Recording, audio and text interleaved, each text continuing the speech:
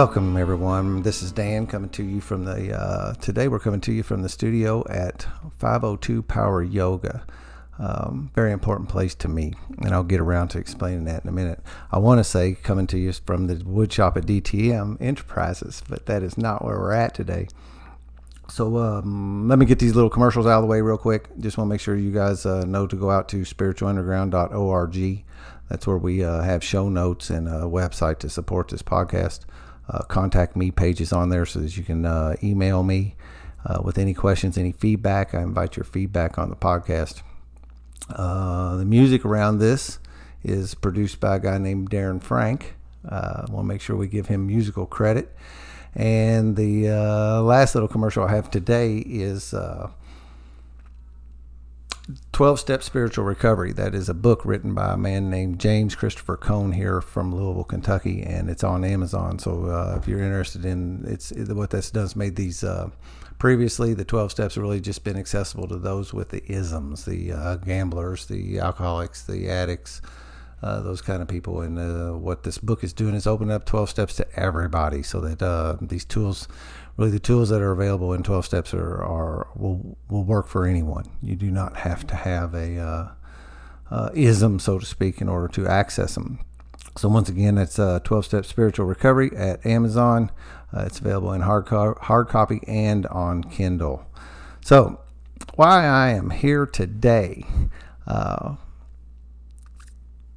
it's just become apparent to me that that there are a lot of people in my periphery that are on a recovery journey that are not the same one that I found. I found my recovery through the 12 steps of Alcoholics Anonymous. And it brought me, in the beginning, it was just a way to stop drinking and using dope. What it comes to now is actually a way for me to live in some principles, some operating principles that I can operate with and have really, a life that I couldn't even imagine. I've said over and over, if I'd have written a script coming into 12 steps and said, here's the things I want, I would have sold myself short. I would have no way been able to write a script that would have adequately described what I have in my life today. And one of the things that happened through that was coming into contact with this very yoga studio, and developing a yoga practice of my own, which actually which really took my recovery to a new level once I started doing that. Again, I didn't know it, and at the time, I was just kind of felt like I was stumbling along. Actually, I got tricked into coming here. While we sit here, there's a program next door that's called that's actually happening right as we sit. That is Y12SR, and it combines the 12-step of the 12-step philosophy with a yoga practice and brings the two things together. And a friend of mine invited me to come here, and actually she when she invited me to come, she told me that I was just going to have to trust her. It was around my birthday, and she said, I'm going to take you someplace. I'm not going to tell you where we're going. I just want you to trust me. And man, that was tough. And as it got to be just a few days out from the date where when we were coming, I finally ended up having to ask, and I did. I trusted. I just trusted, and I said, you at least have to tell me what I need to wear, because I didn't know if we were going out to eat and I needed a tie or what. And when she said just wear like gym shorts and a t-shirt, I thought we were getting massages. I thought that's what we were maybe doing.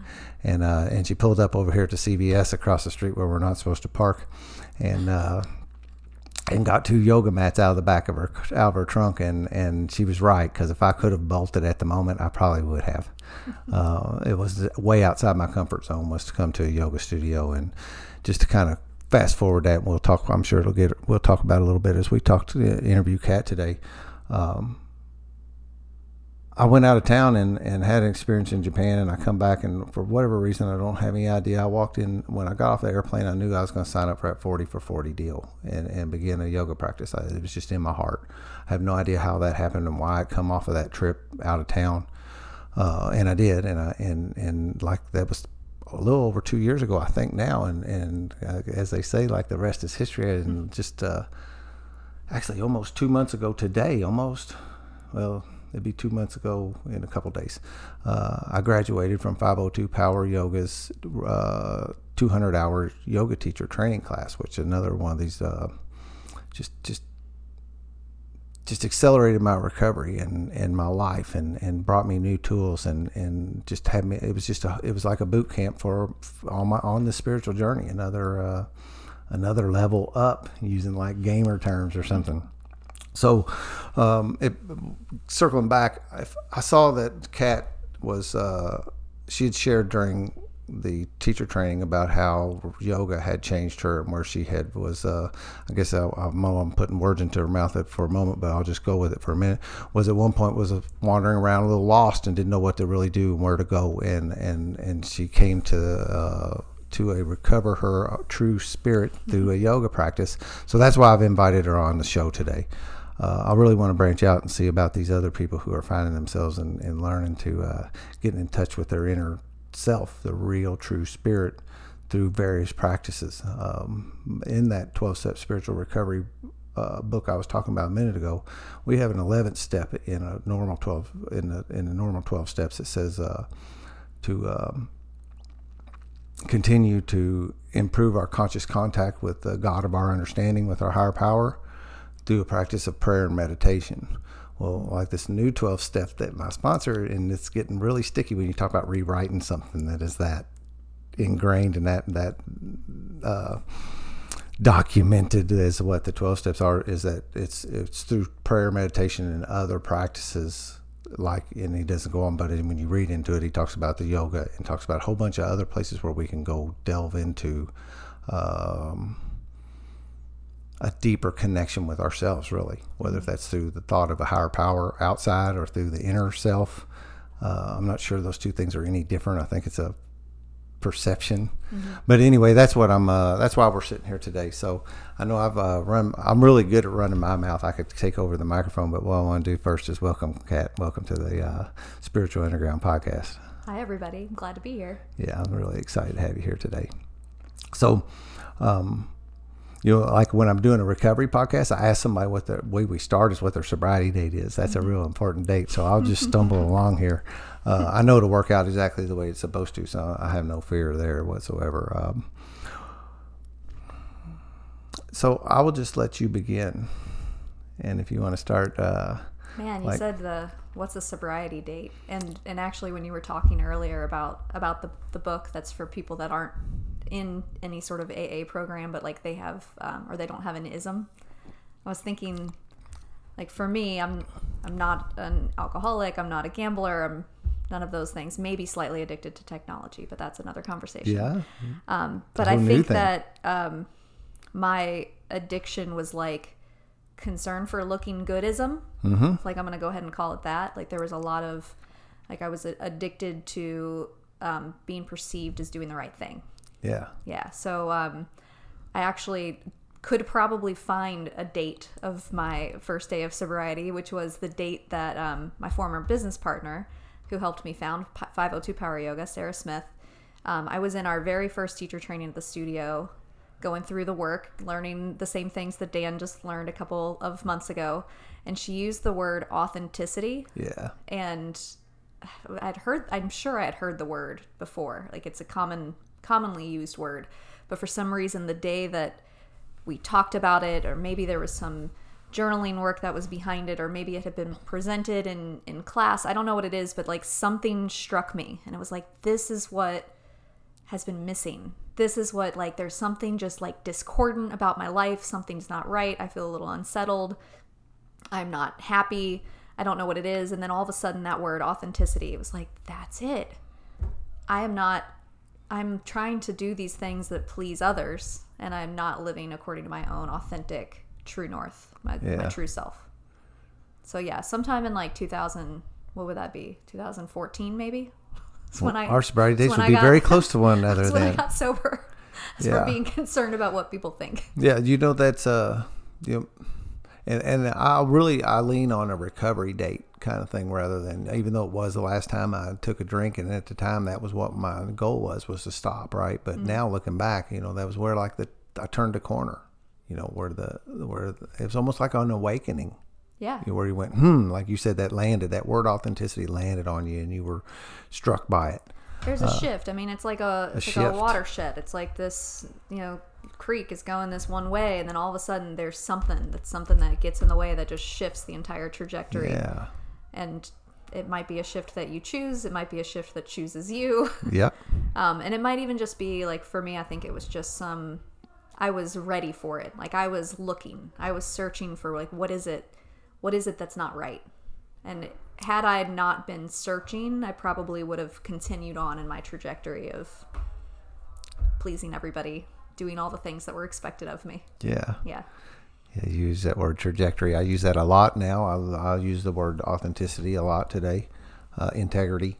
And then some of that, and now I don't really know because I know I picked a lot of it, that language up. I know I fell in love with True North, that whole thought, that whole True North alignment. And I look at it as like some kind of internal compass needle inside of me where I'm constantly doing a course correction when things aren't. And when I'm in my True North, it's like there's no mistaking that either. The joy that's included when my needle is pointing north and I'm on that path, I feel it when I'm sitting here behind the microphone. I just feel it. And when I'm doing certain other things, and now I have a way I never had any terms to wrap around that. You know what I mean? I didn't have any real words that would land as I tried to explain my feelings around it. And that True North alignment just landed. Yeah, it's like when we have a really good ohm in the studio. Yeah. I don't know if your listeners are familiar with the ohm. Yeah, they are. Dan makes them out of wood. They're beautiful. But the ohm is it's a universal sound, and every now and then if you get like just this really great vibration and like you're in sync with that vibration, you just suddenly feel this like connection to this deeper current in the universe.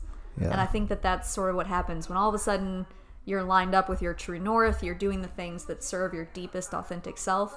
Like it just feels good. It just feels right. Yeah. And it's in a way that you can't really explain it because it isn't always easy.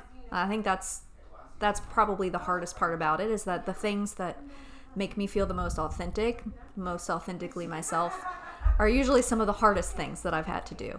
Like I had to go through a divorce from my ex-husband, which we can go into a little bit more detailed. But I mean, that was something that was incredibly challenging and took me years to even come to that decision. And even in doing so, there was always that deeper undercurrent of being connected to doing what's the right thing for me. Yeah, what's right for me. Yeah. So most of the time when we're talking here, I can usually get people to go back and thinking, like, one of the things I heard you say, and it made me like I just wasn't comfortable in my own skin. For whatever reason, like when you were saying needing people to like me or accept me, or you said something about an image thing where I needed to look good, whether if that's physically or look good, for people. That I can usually trace that back to some things when I can remember some specific episodes, and we did some exercises like that in teacher training of going back and looking to see where like these events happened in our lives I would like to tell you that stuff don't bother me anymore.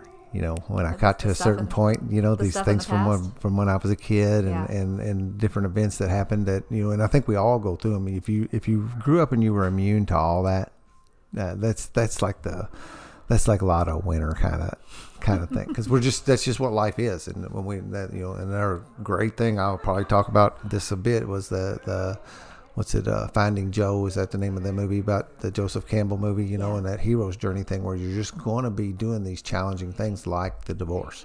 You're going to have these things where you're going to have events in your life. Buddha would say that life is suffering. Now, I don't really subscribe to like it is, but it certainly contains some. There are bumps in the road that we're going to have to figure out how to get by. And some of those ones when I was a kid, I didn't have the tools I have today to move through them. And I didn't have teachers, like I say, this is not a blame game either, but my parents were fantastic parents, but I just didn't get the tools, and also I didn't know how to ask for the help when I was little either. To allow, there probably was a lot of people around would help me manage some of the things I was running into when I was a kid, but I couldn't ask for the help. I didn't know how to do that. And one thing, some of the stuff was, it embarrassed me. I thought something was wrong with me. Right. Yeah. So to circle back around, I don't know. That's what I like to do, is get talking about in recovery circles when we speak of what it was like what all the stuff was like.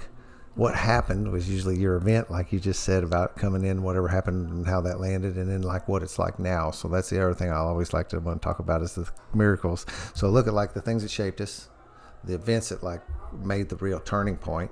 And then the miracles is what I call them, is the things that are happening in our lives today now that we move past that pivotal event. So the thing that happened, like this, so this was work that we did in teacher training, right? So Dan did this work too, where we all have these self-limiting beliefs, these beliefs about ourselves that we tell them to ourselves, and we sort of learn to believe them, and we make that sort of a label, like on my forehead, like this is who I am. And it usually stems from something that happened when you were small.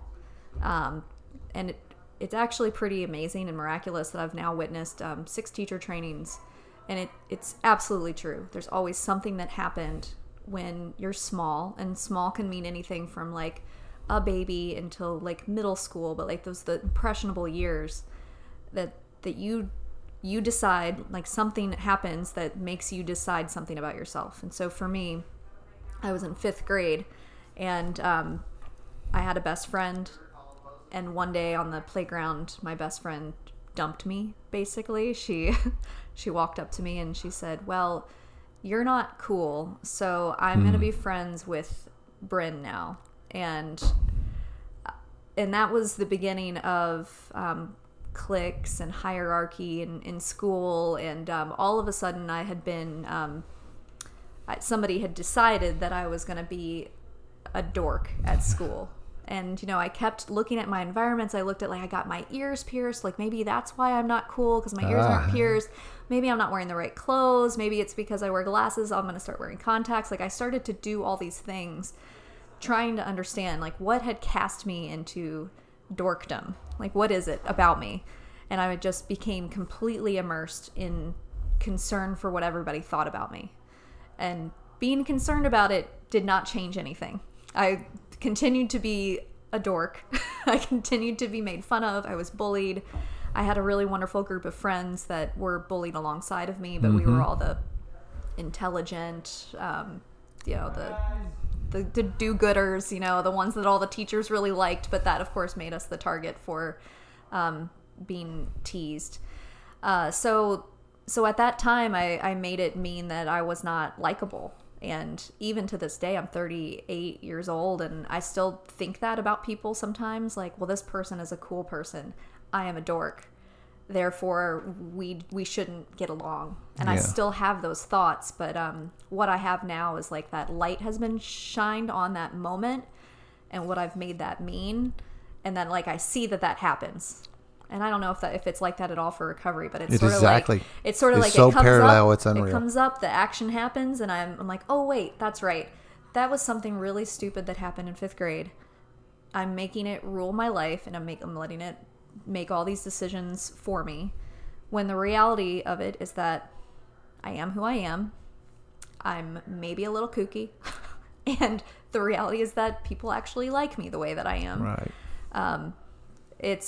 It's turned me into somebody that is just a little bit off kilter, a little bit, I don't know, like I think that there's something about me that is just a little different.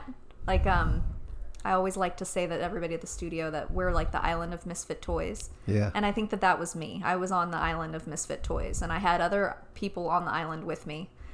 And I kept trying to get off the island, like, for my whole life. Like, what do I need to do to be like everybody else? What do I need to do to get like this type of person to like me? When deep down, like, I actually just needed to be myself and find all the other people that were going to be on the island with me and be a little bit different like me. And so once I got clear on that through the word authenticity, like seriously just in my face, authenticity, like, oh gosh, that's what's wrong. That's what I need. It was just like I shed all these layers that had built up over the years of like what other people expect. And I started to just uncover myself. For me, it was not my teacher training, but it was one of the teacher trainings. We had a big celebration at the end of the teacher training with lots of dancing and music, and it was like 2 p.m. on a Sunday afternoon, and I was dancing my butt off with no concern at all for what anybody thought. I can't dance at all. Me in high school, I was the one standing on the side with my arms crossed, concerned for like looking foolish in front of everybody. Yeah. And I just realized that I stopped caring. I stopped worrying about what other people thought, and it actually turned into this like freedom that I didn't know was possible. I don't know if I've gotten to the miracle. I guess that's the miracle. Is the freedom that I've found. That's where the miracle. I think that's like where some people say, like when the cracks start allowing the light in. Mm-hmm. And you start actually being like embracing it rather than like fighting it. I hear a lot of stuff that's just total parallel with what we find, because of that same. And as I was in teacher training, I'm sitting there going with constantly looking at like how this paralleled exactly like what 12 steps is, in a way that it's a set of tools that allows you to go back and look at this stuff that made me who I am today, mm-hmm. so that I can actually see it and, like you said, tell myself, I go, oh, that's that again. Mm-hmm.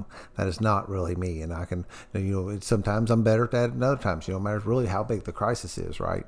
Right. If I go into that total fight or flight kind of thing where I've lost myself for a minute, but today I have tools that pulls me back in, and that's the same thing as what we've done. And fact of the matter, for like a guy like me, those things like those events, like once I found like alcohol, that fixed that not being able to fit in. That's the word I was hitting on when as you were talking, is that this thing where I was constantly wanting to be a part of, but always felt that I was outside of it.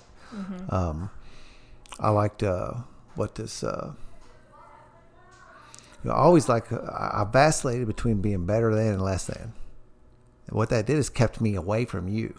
Mm-hmm. I would think, well, I'm just smarter, I'm better, and then the flip side of it, well, I'm a nerd, and so I'm constantly like vacillating. And I couldn't just be me. I would always have to be something that separated me from everybody else. You were in comparison instead of just being. Right. Yeah. Mm-hmm. Yeah. And looking for the differences rather than looking for the similarities. The connections. Yeah. And we're all, like you were saying, that island of misfit toys kind of thing, and to use Baron Baptiste's words, is, we're all a little perfectly imperfect, right? That's the fact of the matter. Yeah. I love that. And just having to be okay with that, and like embracing my own imperfections and yours too, so that we can smile about them, and that's what recovery's done, is pulled those layers of all this bullshit off of me. Oh my gosh, yeah. All the stories I'm telling myself, that was the big theme. I think that was a big theme on at least the teacher training I went through, was the lies, the stories that I'm telling myself. Mm-hmm. I'm actually going to use. I have a weekend after next. I have a men's retreat coming up, my 6th one. That's one of my miracles, is that, not only I might have attended 6 men's retreats, I have hosted. I'm 4 years sober, and I've hosted 6 men's retreats, and that's going to be my theme. I always try to do some kind of theme. I actually put together programming around it, of things to do, not just go hang out. Mm-hmm. And that's going to be my theme this year, pulling a lot of things from my yoga teacher training. Do that. I was like taking notes and using some of that, and we're going to be doing morning yoga. Good. And I'm introducing that into my retreats that I'm having, morning meditation and yoga, to bring the lies we tell ourselves, these stories that we tell ourselves that aren't true, and we get hung up on. That's my theme this year. I love it. And you said that, like, not being able to fit in, and you were talking about like that was more than an event. That was a time frame where you struggled to. Did you ever feel even back then that you ever broke out of that, or was that a constant? Was that something that stayed with you? I brought that into my adulthood, the same kind of thing of the not fitting in and really just not knowing where I fit. There's like some kind of hole I was never able to like fill, and I would hang around with certain people in order to try to, nope, not here, and then go try to hang out with other people and go, well, nope, these are not my people either. See, for me, I think that I always, I was sort of like in a drift, like a drifting from person to group of friends without choosing, without, I don't feel like I had a powerful choice. Like even my group of friends from college, I look back and it's like, why did I hang out with them? We had nothing in common. And it was just like, they lived on the same floor as me my freshman year. Proximity. And it was just easy. Like I was always just sort of like going with, I want to say going with the flow, but that, I think that's more spiritual way of saying it. This was more of taking the easy way out and not really knowing what it is I wanted, and just allowing the universe to like make decisions for me. Like a life of convenience. Yeah. Almost. Just this is convenient to me, and this is convenient. This works. A girl I lived with in Los Angeles was, we met, and I thought, okay, well, I don't really get along, like I don't really feel a good vibration from her, but she seems like good on paper, and so I'll live with her. And of course it ended up being a pretty terrible living situation. And same with my ex-husband. It was like he checked all the boxes. He had a good job, and he was handsome, and he did all these, he checked all the boxes. And I was at that age where I was supposed to be getting married, and it just sort of fell into place. Even, and any sort of red flags that would pop up along the way, I would sort of ignore them. Mm-hmm.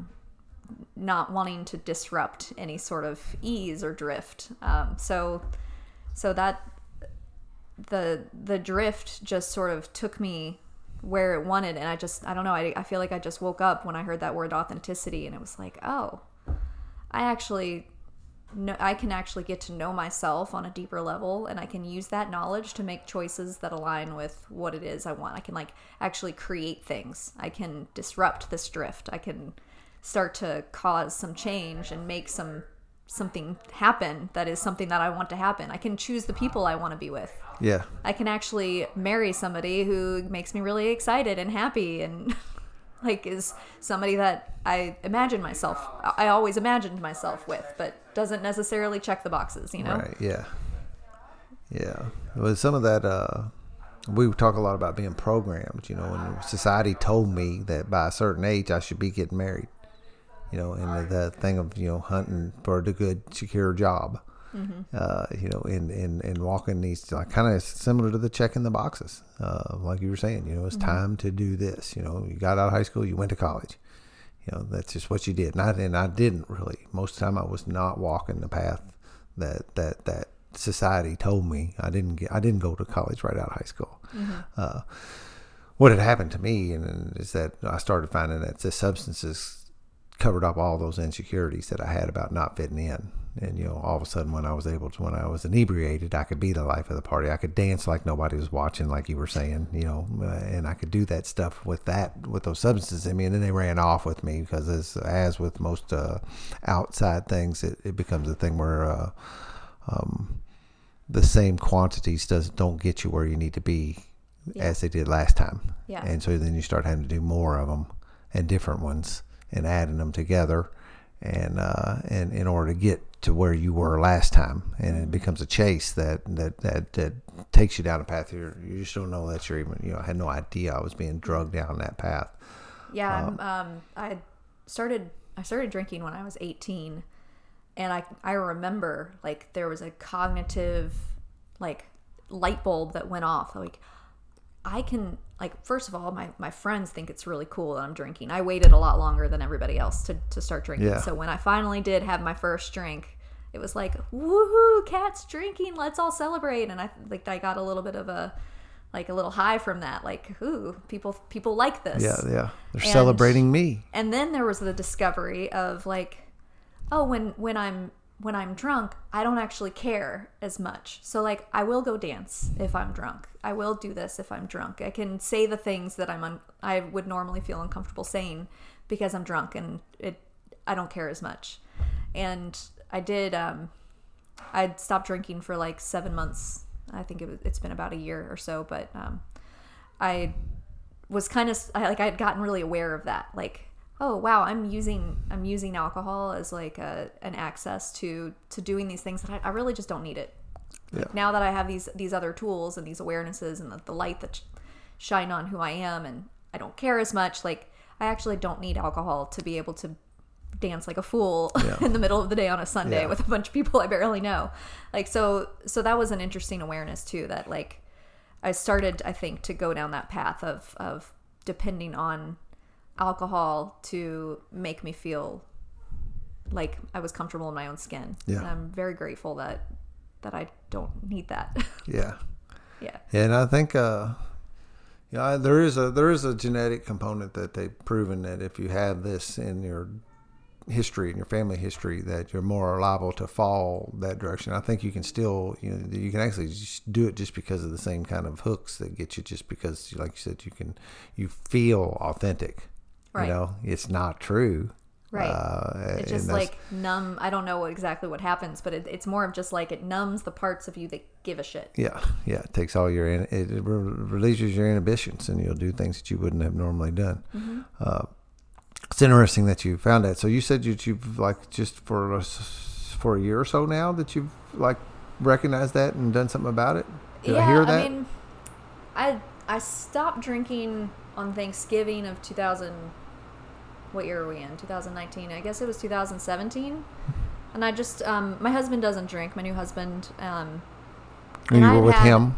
Sorry, this probably was. Am I also hearing that this happened together? Like you were with him, and it just didn't feel right. He was sober when I met him, so he's. I've never seen him drink a drop of alcohol. He was a big fan of the bourbon, but he. I'm not sure. It didn't have much to do with him. He doesn't mind that I drink, but he. I had a couple of beers one night, and I just got really emotional and like kind of silly. I was like, you know what? I'm just gonna stop. Like, alcohol is not serving me in any way, shape, or form. And I didn't know how long I was gonna go on a break. I ended up going 7 months. So it was the following summer at my grandmother's memorial service that I had a glass of wine and reintroduced it. But like ever since I did that, I feel like there's been a more of an awareness. Yeah. Like when I come home from a stressful day and I feel like I want to have a glass of wine because I'm stressed out, like, oh, it's kind of like taking that pause and shining that light. Like, that's not a very healthy thing to do. So maybe I'll just have a kombucha and write in my journal instead. Yeah. Yeah. Use something else. Yeah, because I'm not in any kind of temperance movement kind of thing either. I don't have a resentment against alcohol. Now, for me, it was a really, really big problem, right? Mm-hmm. But I don't have a thing where I don't think anybody, because there's people out there can drink and not get pulled down the pike with it. Mm-hmm. Like, I think that's really cool that you've like said, okay, I'm actually doing it because of this, because I joke around once in a while, and I know it's a little bit of a stretch, but I'm not sure just how much, people talk about like keep people that are sober alcoholics keep alcohol in their house, and I go, if you were an abstinent heroin user, would you just keep a little heroin over in the drawer, just in case somebody stopped by and wanted a little, because that'll be like this, that'll be the thing that's like, well, somebody might come over and want a beer, so I keep some beer around, and I know it's a little different because of what society has said, but if that's because to me, I have an old guy who talks about, he says, when you look at alcohol early on, you're doing mind game stuff to try to not want it. Put a skull and crossbones on the bottle when you see it, because that's what it is to you. For you, for me, that's poison. Mm-hmm. I don't know what's gonna be like there's a lot of little cute little sayings.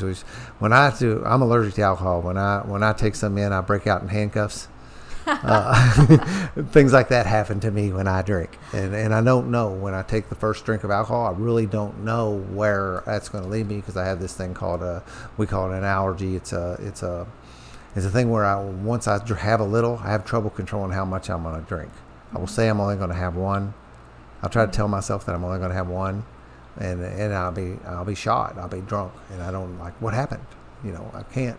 Once I get a little in me, I can't stop. Mm-hmm. So I don't keep it around. But one of the things I see, like I've had some people where they don't, and it's out of respect more so to people who are not, they just don't drink around me, right? Mm-hmm. And I don't ask them to do that. But if your husband was not drinking, I just was wondering if maybe it was a thing where, he was like, well, if he's not drinking, then I don't really need it either. Mm-hmm. And it made it, like you said, increase to your awareness of where you're using outside things. Because I think I could probably, with my addictive tendencies, there's a chance I could overuse yoga. Yeah. I can overuse lots of things, even healthy things for me, if I'm not careful. Now, I don't really think that's going to happen, the likelihood of that. But people will. Mm-hmm. You could end up doing one of the things, if you're having negative consequences as a result, like let's say you're going to yoga so much that you're neglecting your family or you're missing work the next day because you're, different things. You Right. could actually get to a point where you're doing something healthy at a negative rate. Mhm. So we similar kind of stories of carrying us into adulthood, and you said it's 2014, but you were toying with you'd found a yoga practice sometime. I started practicing yoga. The first time I started going regularly was when I lived in Los Angeles in 2000. I think it was 2007.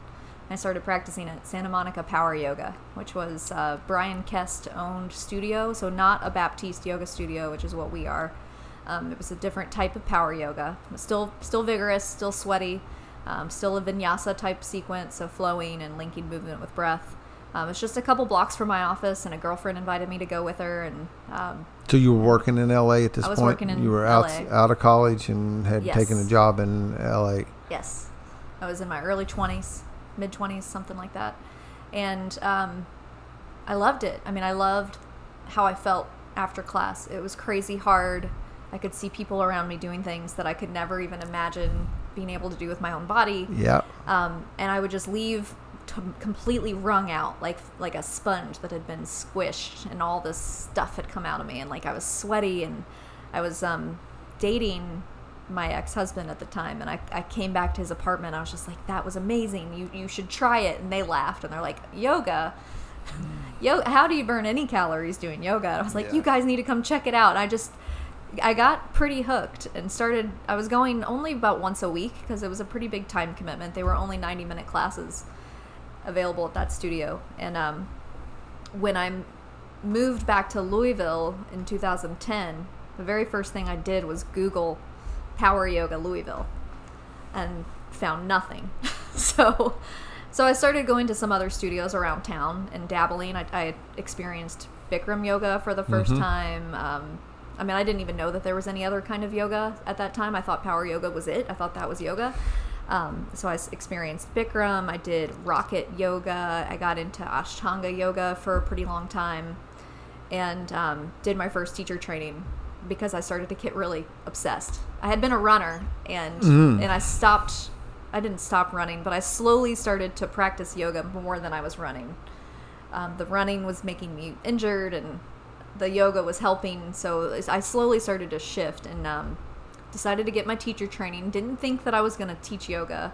I just wanted to learn more, wanted to get a more in-depth education about the history and the lineage and the philosophy.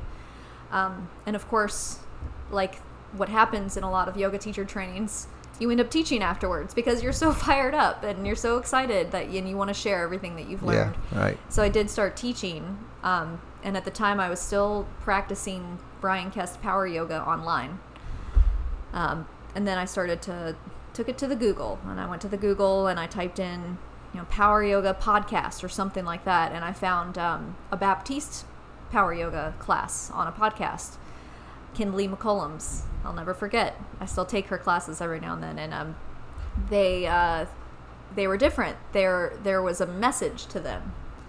And so I found myself taking these classes, and it was like, wow, not only am I getting this like great physical practice, there's like a message, there's a spiritual connection that, again, I don't think I had realized was missing for me. That it just really spoke to me, and it started really small, like some inquiry around like the exit door. I remember one of Kindley's classes, she talks about the exit door and how it's very common for people to want to like run as soon as something gets hard, but what's actually possible if you stay in something that's hard. I think we were in like Warrior 2, and she's holding us there forever. And I just started to get really into the Baptiste methodology at that time, and it didn't exist anywhere around town. There was no power yoga anywhere around town. The class at the studio I was teaching at, I asked the teacher to change the name to Power Yoga, and she was a little resistant, but she did it. And I just started to take... You were teaching a class? I was teaching a class, yeah. I taught and you wanted to call it Power Yoga, yeah. and they really weren't really wanting to do that? Yes. Interesting. Yeah, and I was taking what I was learning from these Baptiste classes. I found more people who offered these classes on podcasts and stuff. started to like kind of say some of the things that they were saying, and I started to do some of the same sequences, which was Journey into Power, and I didn't realize that that's what it was, but I started to incorporate that into my teaching. And then in 2013, I, in the meantime, had gotten married. I was 7 months pregnant, and I met Sarah Smith, who I opened the studio with. And Sarah Smith had moved to Louisville. She had been living in Indianapolis, and she asked to join the the Louisville Yoga Instructors Facebook group, which I had started and I was managing. Huh. And when she asked to join the group, I clicked on her little profile to see who she was, and it said Certified Baptiste Yoga Instructor. And I got so excited. Like, to me, this is like somebody who actually knows what this Baptiste stuff is coming to Louisville, and I can ask her all these questions and pick her brain. And so the two of us had lunch. She had a 3-month-old baby at the time. I was super pregnant. So that's kind of like the same kind. That's the miracle kind of thing. And I just don't want to interrupt you real bad, but those are the kind of things where the stars have aligned or whatever and brought you to where you were, what you were looking for by Totally. no power of your own, right? Totally. Other than you were taking some actions. We do have some actions that we have to take. You were searching, you were looking, you had your eyes open. Yes. You saw an opportunity and you actually reached for it. I did, yeah. And it was, like I was saying earlier, it was so hard. I knew it was the right thing to do, but it was really challenging. Because before I met Sarah, I had started to think about opening my own yoga studio. Yeah. I was teaching at 2 studios. I was thinking, like, I think I could do this. I think this community could support a power yoga studio, but I'm pregnant. My husband is in grad school. Like, there's actually no possible way that this is going to be happen. So maybe 10 years. Like, that was kind of where I was at. Like, okay, maybe when Samantha's in grade school, I'll actually bother to open a yoga studio. And then I met Sarah, and she said, my plan is to open a power yoga studio here in Louisville. And I remember that conversation. The feeling that I had was I was crushed. I wasn't excited. I was devastated. Oh, really? Like somebody Because beat you to it. She was going to beat me to it. Here was this thing that I wanted to do. Yeah. That I had been, I mean, I even had a logo designed. I just had this sketch of this logo in my notebook, like, ready to go. I had a business plan. I had everything. I just didn't have the time. And here she was, ready to go. And I remember my face fell. I just felt awful. And I spent the rest of the afternoon just feeling sort of bummed. And then something Sarah had said during lunch was along the lines of, like, stepping outside of your comfort zone. Like, the sort of thing that we hear, like you and me hear all the time around the studio. But, like, to me, in that stage of my life, was pretty new to me. And the thought of stepping outside of my comfort zone, it's like, that's what I need to do. I need to ask this person if she would be willing to partner with me. And so I sent her an email and said, I want to open a power yoga studio too. Like, I know we don't know each other, but, like, let's make this happen. And we did. Too cool. Yeah.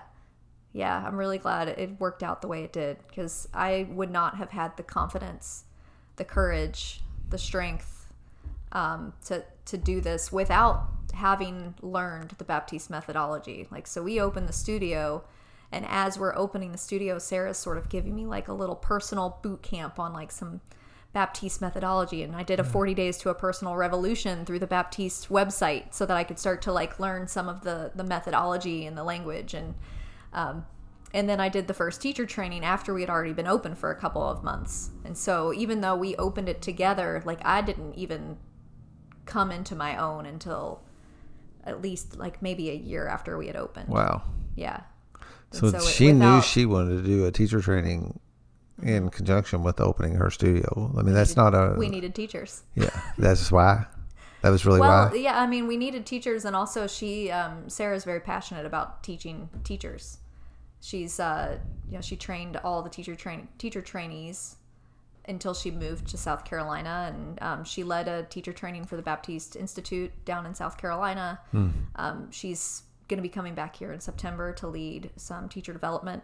Oh, really? It's what she's passionate about. Yeah, very cool. So even when we filled up our teaching team and didn't need teachers the same way we did the first year, we decided to continue leading the teacher training or holding the teacher training because, first of all, the program had evolved so much that it wasn't just about teaching people how to teach yoga. It had become this program of self-development, of inquiry, of leadership, of getting clear on who you are and what it is you want to create in the world. Yeah. It provided me some clarity in that regard, and and I had a fairly solid grounding when I hit it, but it was definitely it was certainly a big boost in that department, no doubt. And there's a lot of people that are around me that see like the change that happened to me, because we see that in recovery. We see guys come in, and gals too, but my frame of mind is mostly men, because I'm in a men's home group, and that's really where most of my work happens, and we don't really cross that. That's just a little bit dangerous place to be. I don't go picking up newly sober girls to work with and to try to give this to. It's just not a right kind of arrangement. But to see people blossom, you watch guys come in that are dragging their heels. One of my friends says kicking shoestrings. You're just like head down, just beat to death. You just have no self-esteem when you walk in the room in the beginning, and you watch somebody blossom. Well, the same thing happens through this process. You watch, and while I was in teacher training with people, you watched people come to life. They blossomed. They bloomed, just like what's happening in springtime now. And like, I won't see that myself, but my friends saw that happen to me too, through the teacher training, through that process of change. It's a transformational thing. Yeah. So not all. I mean, having a teacher training, because I don't really know. I'm asking questions from that. Studios don't generally have teacher trainings. Or do they? These days, it is a little bit more common. Is it? Mm-hmm. Okay. Because I don't hear it. And, of course, I'm only, I'm a little actually branching out a little bit here lately because of the gal I've been seeing. She's does some yoga at some different places around town, and we will do it together, and doing some hatha yoga and some other things that I always look at it from the teacher standpoint now, though. I'm like, what can I learn from being in here today? Not just going to do it, right? For a long time, I was just coming into class just to be doing yoga. Now I come into yoga classes to actually go home with something. Yeah. Even here. Can I offer you a little like warning of Sure. sorts? I've learned over the years that what drew me to yoga, what attracted me to yoga, was that it helped me with anxiety, depression, self-confidence, things like that. When I turned yoga into my job, all that stuff came back. Oh, really? So I actually practice at another studio fairly often. Yeah. To be a student with no concern for loud noises or light bulbs being out or the quality of the teaching. Like, I guess so. Yeah, right in here, you'll probably be really hard to like focus. Your probably head's in the office, or like you said, a lot of other things in moving inside your practice. Yeah, it took me a little while. I mean, this was only like maybe in the fall of this past year. I was like, I am feeling really kind of stressed out, and people always say to do yoga, but I'm doing yoga all the time. What is it? And then I realized that my yoga practice was I was completely in my head. It was not the same quality of yoga practice that it had been when I was just a student. Yeah. So for any yoga teacher out there, I think it's very tricky, because it's so good to go in and like to get ideas from other teachers and to see what works and what doesn't work. But if you also just to go practice, if you completely let yourself be in just student mode, like you'll still maintain those benefits. Good point. Of Thank yoga. you for that. Yeah, I'm always learning. I can listen today. Sometimes we do that here at the studio for teachers. We're very big on feedback, and I know you did that in your teacher training, but everybody on the teaching team, if I take Tina's class on Friday at 5:30, I give Tina feedback. Keep this, stop this, start this, or whatever it might be.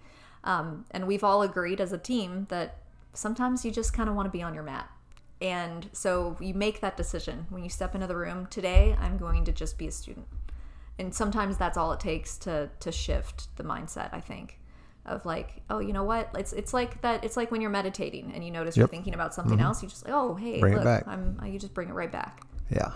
Oh, that's right. I'm not supposed to be paying attention to the cues that are working and not working. I'm just going to breathe and move my body. Right. Yeah. Yeah. I don't know whether I really don't. I was want to try to explain it, but I know that for me, yoga is very meditative. What happens is that when I'm actually focused, there's a point that always happens, and it's kind of almost like I don't know. I like when you're watching a TV show and they like flash back to something old and it like a swirls or something and in their back. I will like swirl and then I'll be on my mat and there's nothing else happening around me, and I'm just practicing and I'm just listening to the teacher and I'm not really, everything else goes. I'm not thinking about what my kids are needing to do after practice. I'm not thinking about what I have to do afterwards. I'm not thinking about what time my next podcast is or any of that stuff. And I swirl into that where I'm just totally absorbed and I'm just practicing yoga and there's really nothing else going on. Yeah. And it's a great feeling, and I almost, because I can recognize it too, at the same time I can go, to my inner self, know that, yep, buddy, this is why we're here. Mm-hmm. Yeah. It's a very special feeling. I think that's why power yoga has always like worked best for me personally, because the physicality of it, right, and the intensity of it, even the heat, like it does something to like sort of force you out of your mind and into your body. Yeah. I've gotten to a point where I can move through an entire journey into power sequence and like be thinking about something else the whole time. And it's sad that it's like that because, it used to be that the physicality of it would force me to be focused. And so for me, my work is always in like noticing when I'm doing that and like, what can I do to add some intensity, add a little bit of heat, a little bit of the tapas, the discipline in Sanskrit.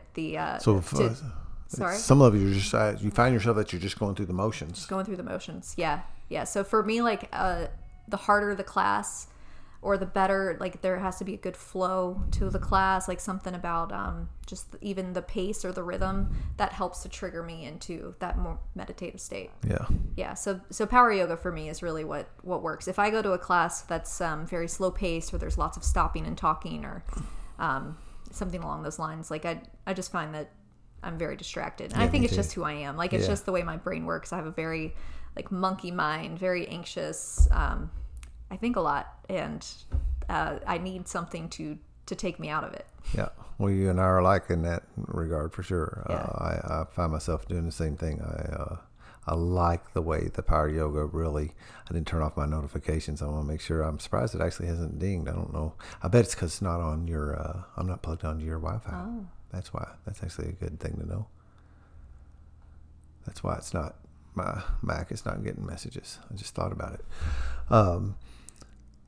That when I do stuff like yin yoga or something that's slower, where because I want to move. Mm-hmm. Now the flip side of that is I know that that's outside my comfort zone stuff too. Where I'm doing something that's not what I want to do.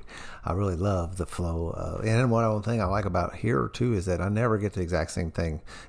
Now as a teacher though, like I know when somebody's right on the sequence too. You know what I mean? So when they're like doing that, but most of the teachers are more, newer teachers, I would just say a lot of times they're more in line with the sequence. Mm-hmm. Teachers that are been around a little longer are a little bit more creative in their sequencing and doing things that keeps me out. And I know that's one of them internal giggles that when we're doing stuff that I'm like going, that is not what's next, that's good for me to know because that keeps my head in the game rather than just because I can find myself just going through the motions when I know what the next sequence and I'm just going along too. There's an ability to have a meditative state of mind when you know the sequence. The studio where I actually practice Ashtanga yoga. I'm back into Ashtanga yoga, and I'm not sure I know what that is. It's a style of yoga that actually was one of the styles of yoga, one of the practices that influenced Baron Baptiste when he created Journey into Power. So it is it's a vinyasa based sequence. It was created in Mysore, and it's a set sequence. And so there's a couple of different series. Most people practice the primary series, and the primary series takes about 75 minutes to do the entire thing. But what's special about Ashtanga yoga is that really different, is that it's typically practiced in what's called Mysore style. And Mysore style means that everybody has the sequence. It's the same thing every time, no matter what. Even all the breaths and like little tiny transitions between poses are all like very meticulously planned. but when you start a Mysore practice, so you, Dan, you've been practicing yoga for 2 years. You're pretty, you know the poses. You're a pretty strong practitioner. You would come in and be given like 5 sun salutation A's, 3 sun salutation B's, leave it at that, and then go home. Oh yeah. And then you'd come in the rest of the week every day, and you would, everybody in their room would be doing something different. You come in whenever you can. You do your 5 sun salutation A's, your 3 sun salutation B's, and then when the teacher believes that you've mastered that, then they give you more poses. Oh yeah. So you build on to Interesting. it. And so for me, when I first started doing Ashtanga yoga way before 502 Power Yoga existed, I think it took me a year to get the full primary sequence. And so then Interesting. So what's interesting about it is that like the reason it works for me right now is because I walk into a space that's quiet. Everybody's breathing. Everybody's doing something different. And I just practice the sequence that I've memorized. That is really good for me mentally because it's a lot of space. It's a lot of quiet. And I don't have a lot of space and quiet in my life with a very busy business and a 5-year-old daughter. So it's really beneficial to me. But it's also really easy for me to step into automatic. Like Sunday morning, I think it was Sunday morning. Friday morning, I was in there and I was going through the motions completely in my head about something. And I think that I was even like doing the pose on the wrong side at some point, like just completely distracted. And so then in that moment, the work is to just catch myself and bring me back, come back into the present. Just harder some days than others. Yeah. So in those, there's nobody in there calling poses. You're just coming in there doing the practice on your own. And yeah. If anybody ever wants to come with me, love to have you join me. Yeah. But it's so nice to have that space and to have that time where it's like I have my practice back. Like I sort of felt like I didn't have it anymore, like I had lost it. So now I feel like I have my own yoga practice and it's separate from my work, which is I think healthy for me mentally.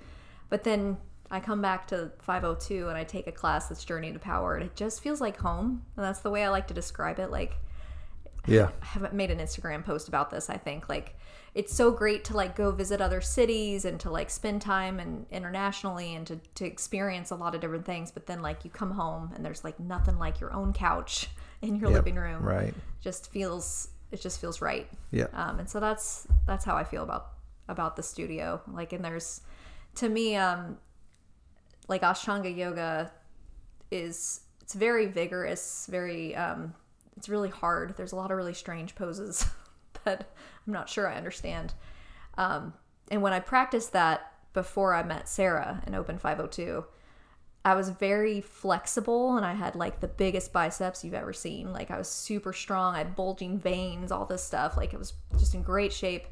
But I was still the same kind of like concerned, anxious, not sure, like going with the drift. Just, I don't know. It didn't do anything for me mentally or spiritually. It wasn't until I started practicing Baptiste yoga and I started getting these deeper lessons and like shining that mirror, having that like mirror of my mat, presented to me. Like, oh wow, like I can actually do something about these things that are bothering me, and I can actually show up in a different way. And the practice of Baptiste yoga just completely shaped my entire life. Just that trajectory, go in the opposite direction. Yeah, I can say the same thing for me too. And I didn't know what we were doing in that recovery yoga was a version of it, but it was a light. And today I know that, and it needs to be for that angle of people coming in. You don't know where people are at in their recovery. They're usually don't have much on a physical practice at all. Not just yoga. They're just not in very good shape. I've said, one of my things I say is we talk of this thing about mind, body, spirit. You've heard that forever. Right, everybody's mind, body, spirit, mind, body, spirit. Well, the 12-step program does a really good lot for my mind and my spirit. It really does. But we're doing nothing for our bodies. Mm-hmm. Matter of fact, we're drinking lots of coffee. We're eating cookies and cake at the meetings.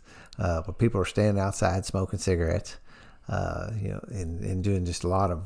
And another friend of mine told me something. Well, we talk about we got bullet wounds and paper cuts, and in there we are dealing with the people's bullet wounds in their lives, the things that are having the huge big, so like, yeah, just keep smoking for now, right? Because don't worry about that. Let's get hold of this for now. But when I started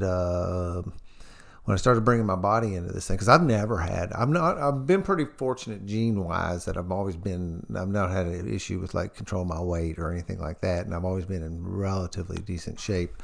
Although along the line, I started having some lower back issues and some neck stuff go on. I was a pain pill addict.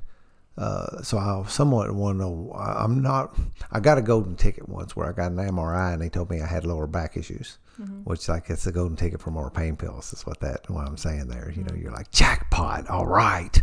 Because that's just a constant search for opiate pain medication. And it eventually led me to starting to use heroin, but for the same reason when the pills started being hard to get. I ended up going in that direction just for a very short amount of time before I actually got sober. So that didn't really get me, thankfully. I saw I actually got ripped off by a heroin dealer once, and it was enough to piss me off enough that I didn't go back for more. And it stopped me. I was universe. Like, I know it. Yeah. I was like, and I think today about how silly that was that, because people in the drug world are getting ripped off and ripping off all the time.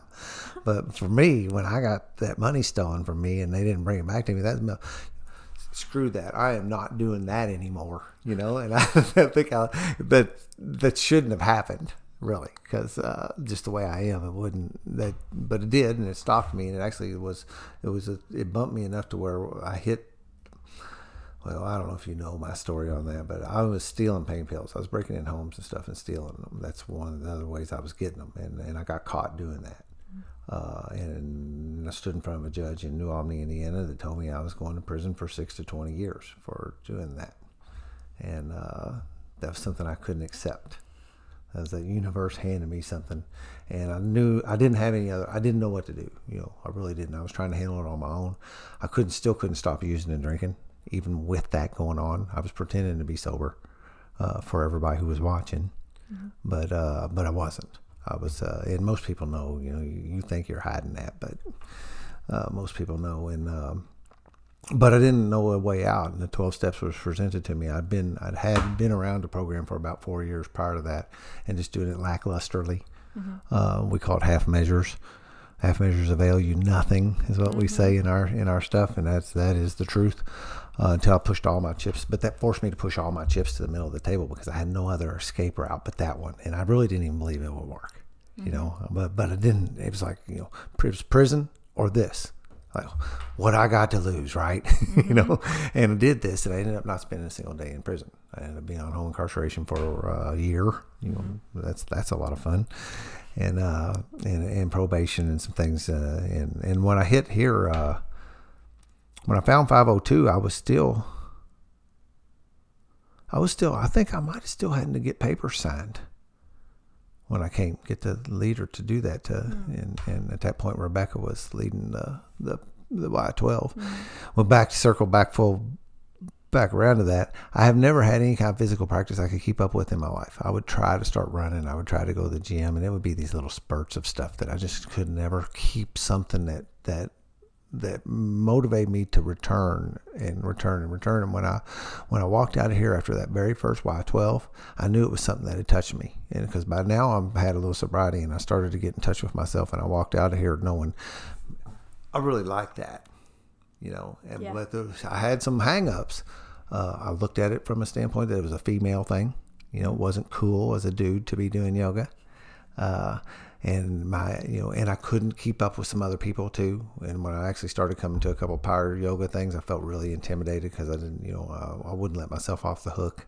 I felt that I needed to be doing it like people who had been doing it for years. That took a little bit, but I started coming. You said something about just going once a week.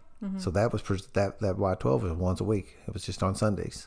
So I came back on the Sundays for probably 6 months of just coming to that. That was enough. I didn't have my own mat, and somebody ended up buying me like a Walmart, regular old one of those kind of little cheapy mats, when I finally ended up coming to actual power yoga. Yeah, you had to, right? I try to head people off and go, buy once, cry once thing, but or here, actually what I have now is a lot of mats that I loan, They're one of these addiction things that you can get addicted to yoga equipment. Have too many, have a lot of mats. I'll try this one. No, I'll try this one. I'll try this one. I like them all. And then they do come in handy for loaning people though, that I can get somebody to have one. But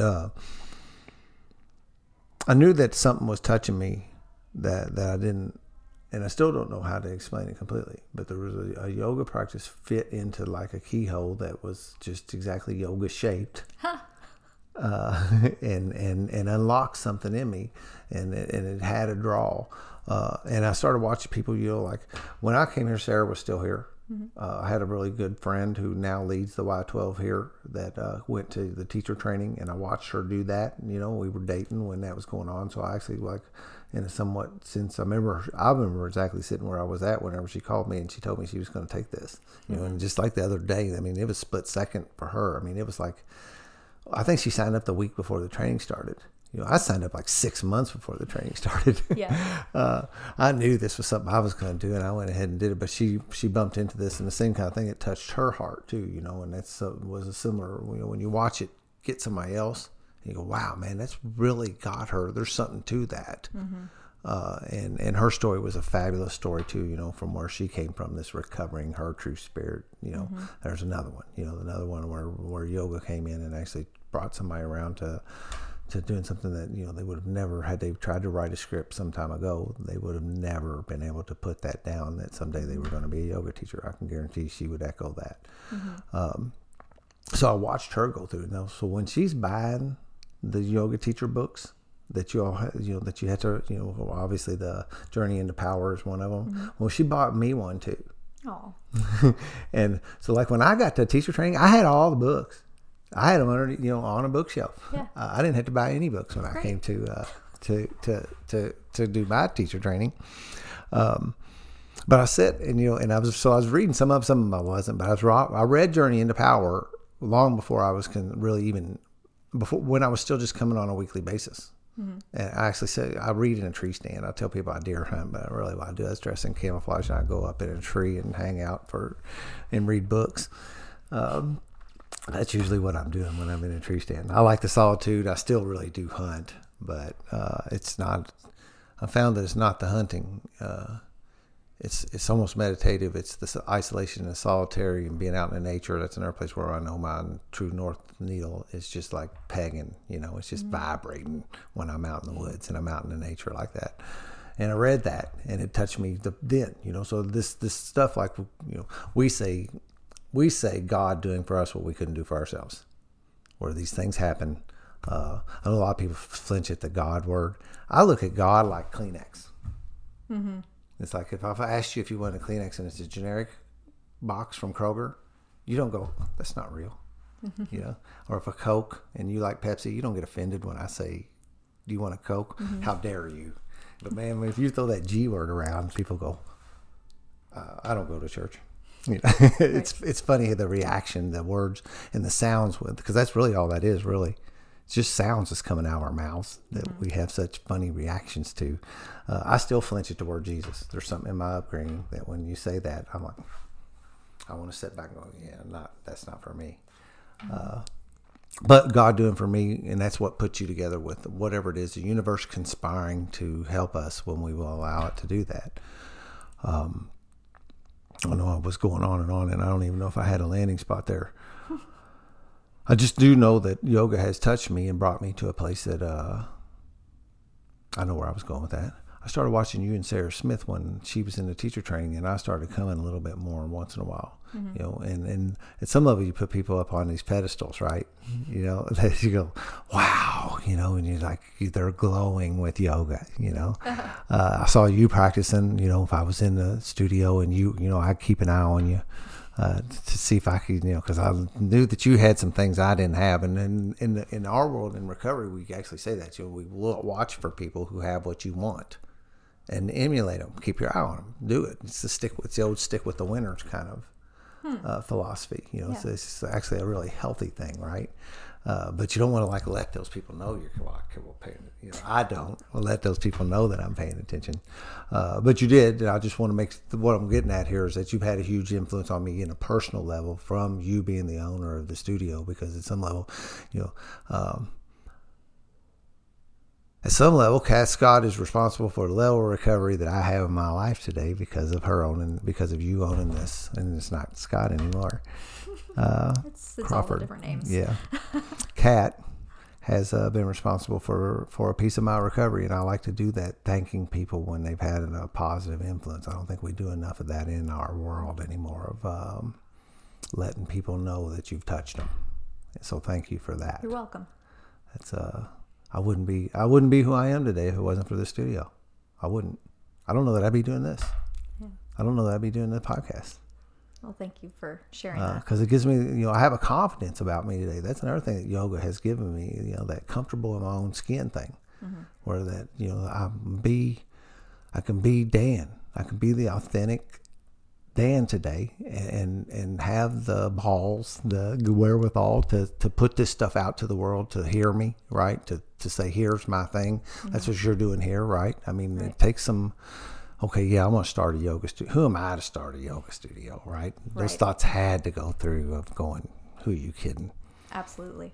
And so those kind of miracles, I know a lot of times these things, and I watch it because most people take about an hour and a half to an hour and 45 minutes to talk these stories out. We're at an hour and 10 now. I know that there's been some things that's happened to you since opening the studio that you might want to share. Trips, experiences during teacher training,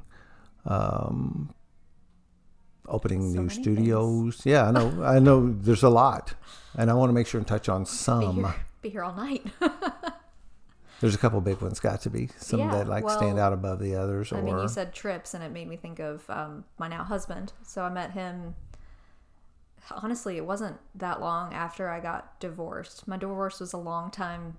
There was like a big build up to it, and so once it was complete, it was kind of like I had already been divorced for a while. So, so I met Patrick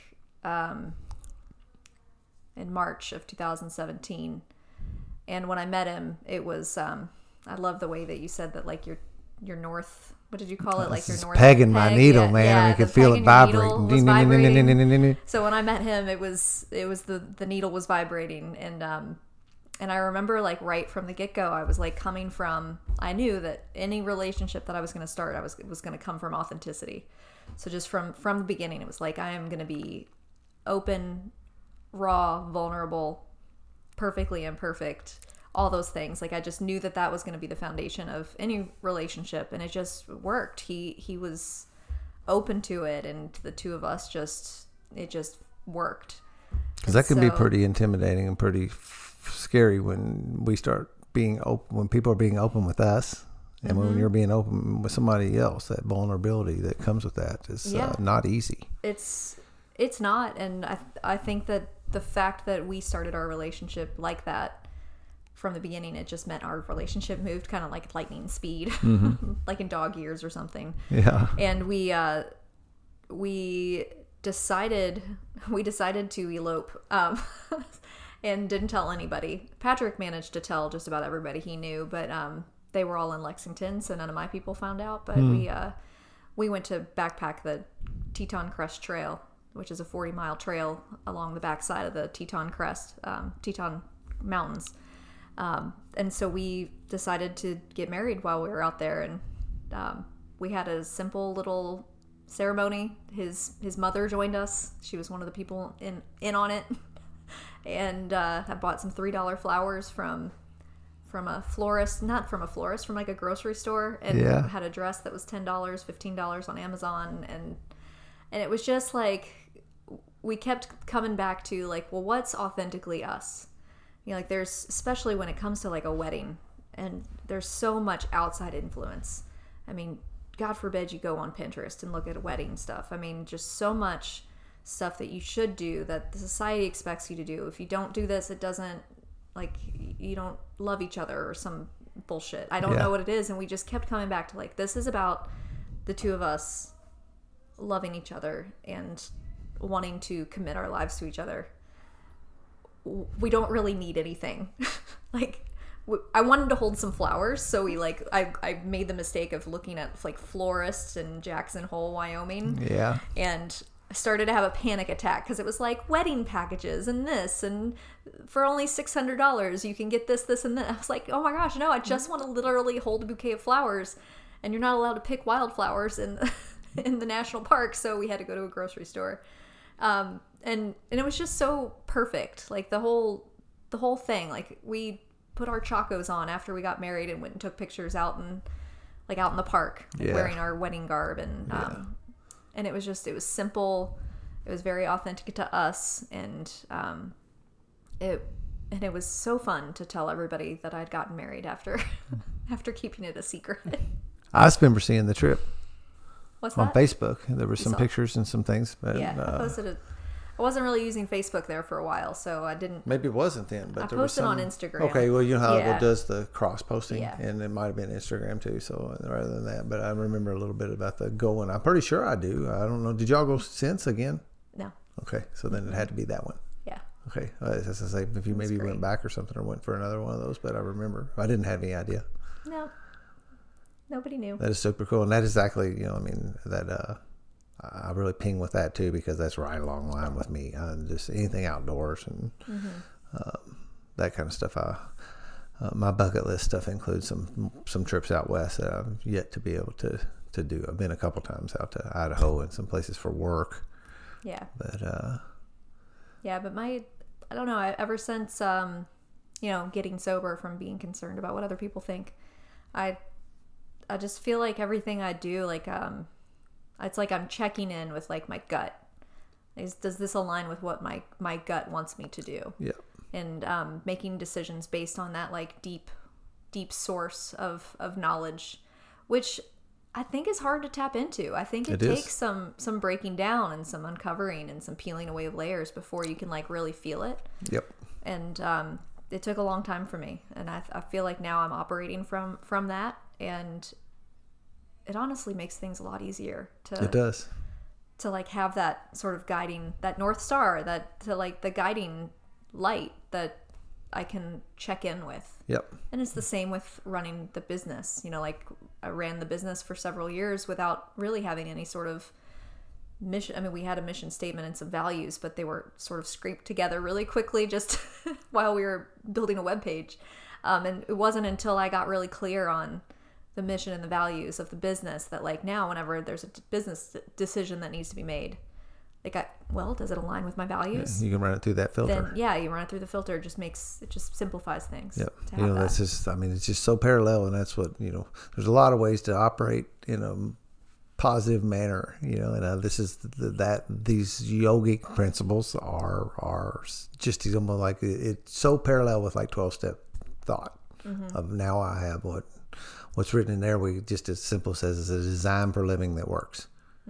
Very succinctly, that just I've got some operating principles to work with today, which frankly weren't handed to me. I didn't get taught that growing up. You said something else about that, getting in touch with yourself, and it sounds a little hoity-toity in a way, but in our 12th step we say, having had a spiritual awakening as a result of the steps, we practice these principles in all our affairs, and help other people give it away. We give it back away, just like that full circle of the hero journey, right? And at the end of it is going back and helping other people with the path you just came off of. Right. That spiritual awakening word. I try to dumb this stuff down a little bit because that sounds a little like I said, a little highfalutin, little hoity-toity, that spiritual awakening. But the fact is that my spirit did reawaken. It was asleep. It was something. There was something going on. It was covered up. It was what I like to say. Most time, anytime I'm talking to somebody and I'm trying to get them to relate with this stuff, I talk about spiritual sickness is another thing, and people go like they want to attach that to like a lack of some kind of religion thing, and I try to correct my, at least try to get them to attune with what I'm saying is that most everybody believes we have some kind of spirit, some kind of essence, some kind of consciousness, something inside of us that makes us us, right? Not this vehicle we're driving around, not the outside. There's something in there. And the things like you were saying that where this friend didn't want to be a friend anymore, that stepped on that spirit, right? And started making me doubt myself. And I have multiple times of that happening to me. And what happened actually is my very spirit got sick. It got ill, just like a mental illness or just like any kind of like thing it was stepped on. And what happened through practicing these principles in 12 steps is that I reawoke that. I was able to peel that stuff off. You said I've been peeling an onion. I think you said too, we say that, of uncovering this stuff so that I could unburden my spirit so that I could become me again. And that's what recovery is to me, is this circle of coming in. My definition of recovery that I take is regaining that which was lost or stolen, which sometimes it gets stolen from us because of trauma. People do things to us, whether it's through abuse or any other kind of, maybe some kind of trauma that maybe some people close to you died, or you were in an accident or something that would really change your trajectory. I was thinking about the pinball machine, when it hits those one pegs, what bounces that ball the other direction really fast. We have life events like that will change our trajectory, and the 12 steps in yoga too are both things that actually allow us to uncover that and dig and get back and mine out, uncover, unburden that original spirit that's inside of us. Another thing that I heard that reminds me of what you're saying, we had a guest teacher, Karen Tyrone, come to 502 Power Yoga many years ago, maybe 4 years ago. And she was making a joke about how people say Baptiste yoga is like brainwashing. And she said, I don't know why that's a bad thing, because my brain was full of crap, all the things I've been telling myself, and it needed a good washing. Yeah, I say the same thing about 12-step stuff too. Yeah, because people say about like the 12 steps is the brainwashing. I parallel that exact same thing. I needed a washing. I needed a cleansing. What I was doing wasn't working for me. That's really the bottom line. A lot of this stuff is that when you see, what I see when I come into the studios is the same thing I see when I come into the rooms of recovery. I see souls looking. They're seeking. They're looking for something. It looks like people are in here looking for exercise. That's what it looks like. Yeah, that's how we trick you. And it looks like people are coming into recovery looking to quit drinking and doping. But really, both sets of people are really coming to try to find themselves. They're trying to find something that's missing.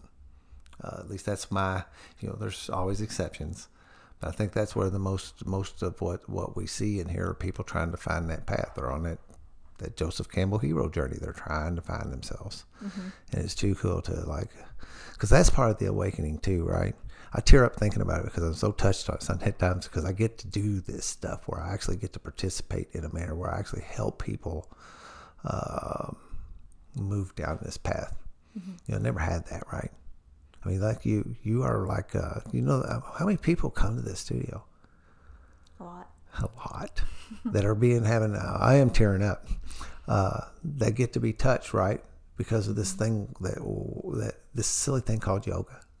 And we know it's not silly, but this thing can have that much impact, much positive impact on individuals, which is a ripple out, because they're being positively impacted, then their kids are also, and their husbands and their wives and their aunts and their uncles or the people they work with are getting to be in that ripple. Right. And then that ends up being the whole community. And that's another thing about why I like 502 so much specifically. Now, maybe this is happening everywhere, and it's just where I feel. That's the same thing I say. There's other ways to get sober in the 12 steps. There really is. I'm sure there are. I'm just not aware of any of them. I'm sure there are other great yoga communities around. This is the one I'm aware of. This is the one that's mine. There's been a couple of things pop up where I was worried about maybe where it wasn't going to be cool for me to be here anymore. At this studio, and then that really hurt me to think that I was going to have to I was like, I'm not accepting that. Whatever has to happen, just like you didn't accept to keep that to happen. Yeah, I'm not accepting that to happen in my life. And we get to do this thing where we get to touch people and guide them in a positive way. Well, who'd have thought that we get to do this someday? Yeah. I'm just. Where are you from? Are you from here? I'm from Louisville. Yeah. Originally, I always tell people, I'm a Southern Indiana hillbilly. I'm from New Albany, Indiana. And here I get to do this podcast, and I get to have this positive impact on a lot of people in a lot of different ways, and get to be, there's so many cool things, so many miracles happened in my life as a result of that 12-step thing that brought me to yoga. What other kind of cool things besides this trip? Or anything you want to talk about? I mean, I get another part of my hero's journey, I guess, was when Sarah did have to move to South Carolina.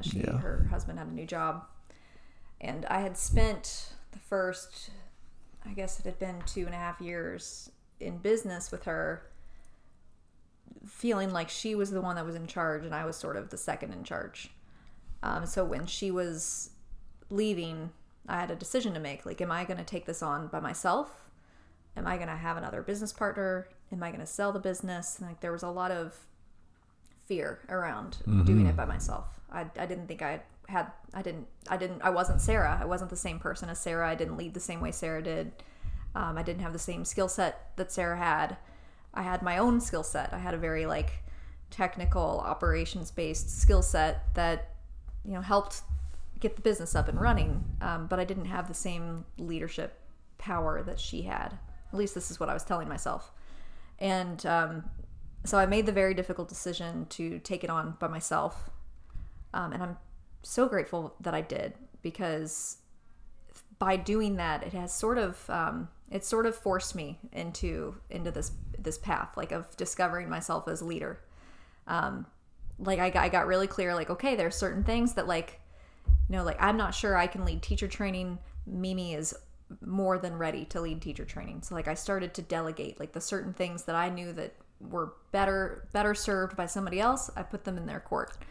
And even just by doing that, it started to free me up to do some other things. And I started to, like, come into my own leadership style that was not the same as Sarah's, but effective. And now looking back, like, I've had we had a teacher on our team who moved away. Her husband had a sabbatical, and so she moved for I think 8 months or so. And she had moved during this transition time. And she came back to 502 Power Yoga and rejoined the team. And she was like, Kat, you are a completely different person than you were when I left. Like, the confidence, the leader that I see it's just not the same. Like, you were in the shadow before, and now, like, you've come into your own. And I was really scared to do that. And I don't think I could have done it if Sarah hadn't basically said, like, I'm leaving, you've got this. She sort of coached me into it, like, you can do this. And I trusted her, and I went for it. Yeah, that's really cool. Goes right along that same line. You all came together, and a certain magic happened. She left, and another kind of magic happened.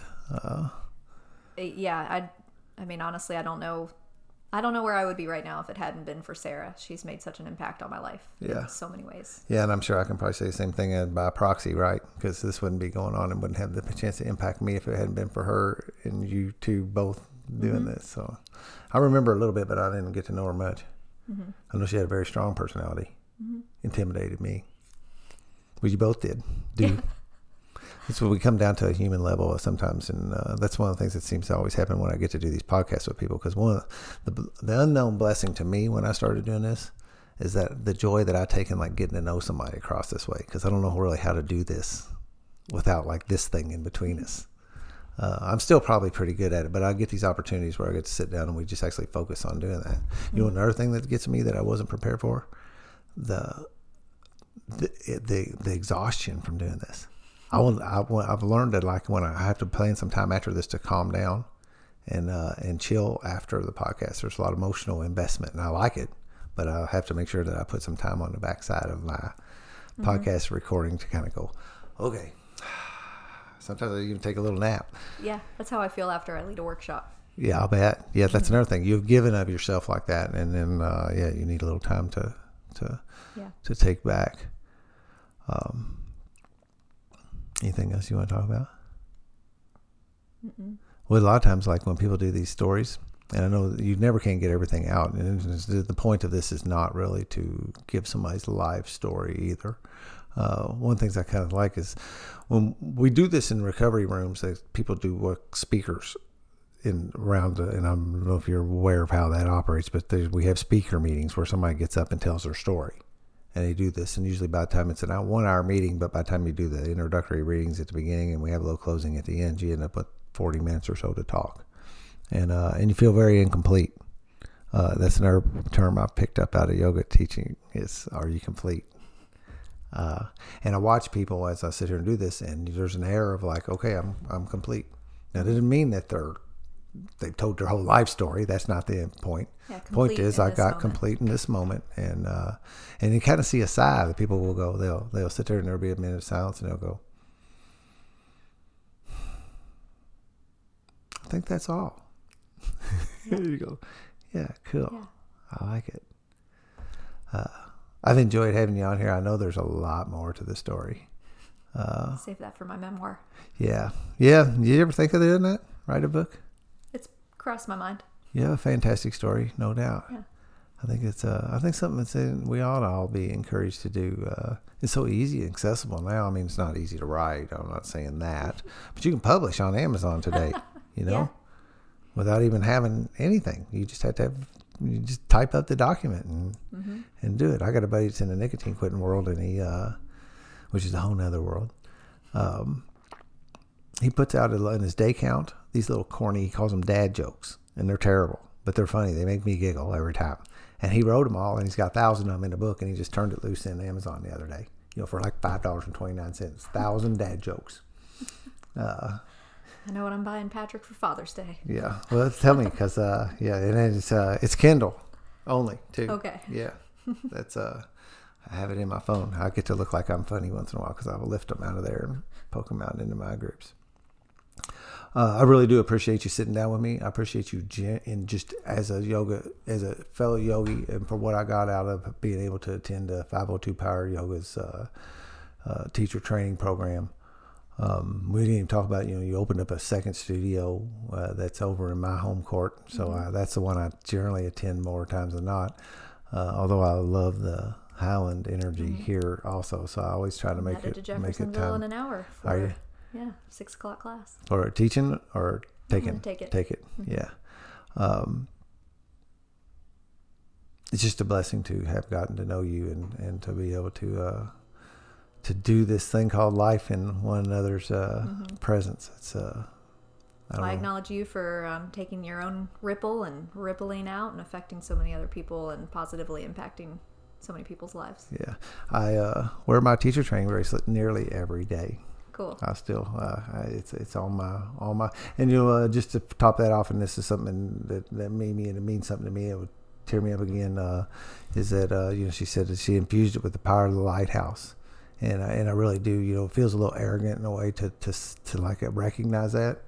But I know I'm actually getting to do that. And when I hear it from somebody because she's another person that inspires me too. And the whole 502 staff inspires me. But to have that really, really touched me to have her grant me that power, so to speak. That's what you're doing right here.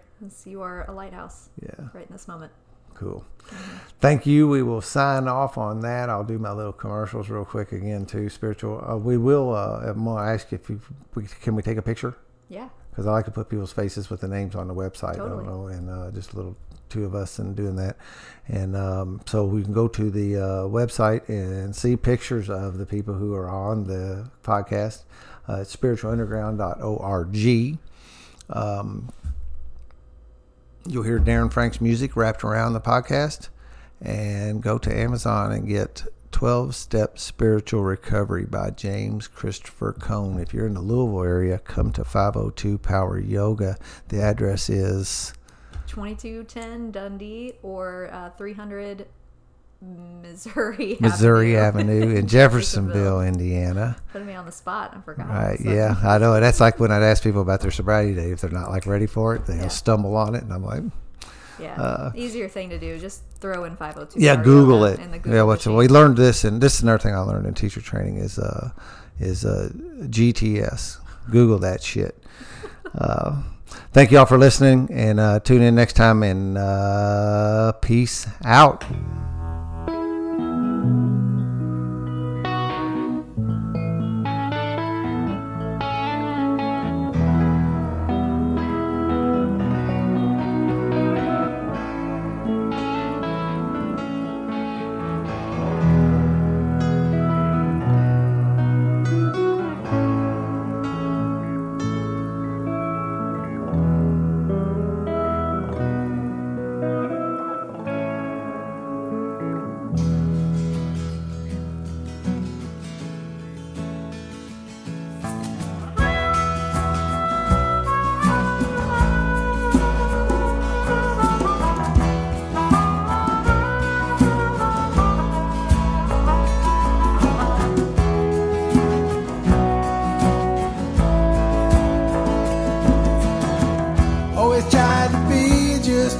wanted. Always tried to do everything they said. Only did the things they would approve of. Lock away all your dreams inside your head. Year after year you try to be a good girl. They never failed to point out when you were bad. Stuck to the program like a robot. Became a trophy for mom and dad.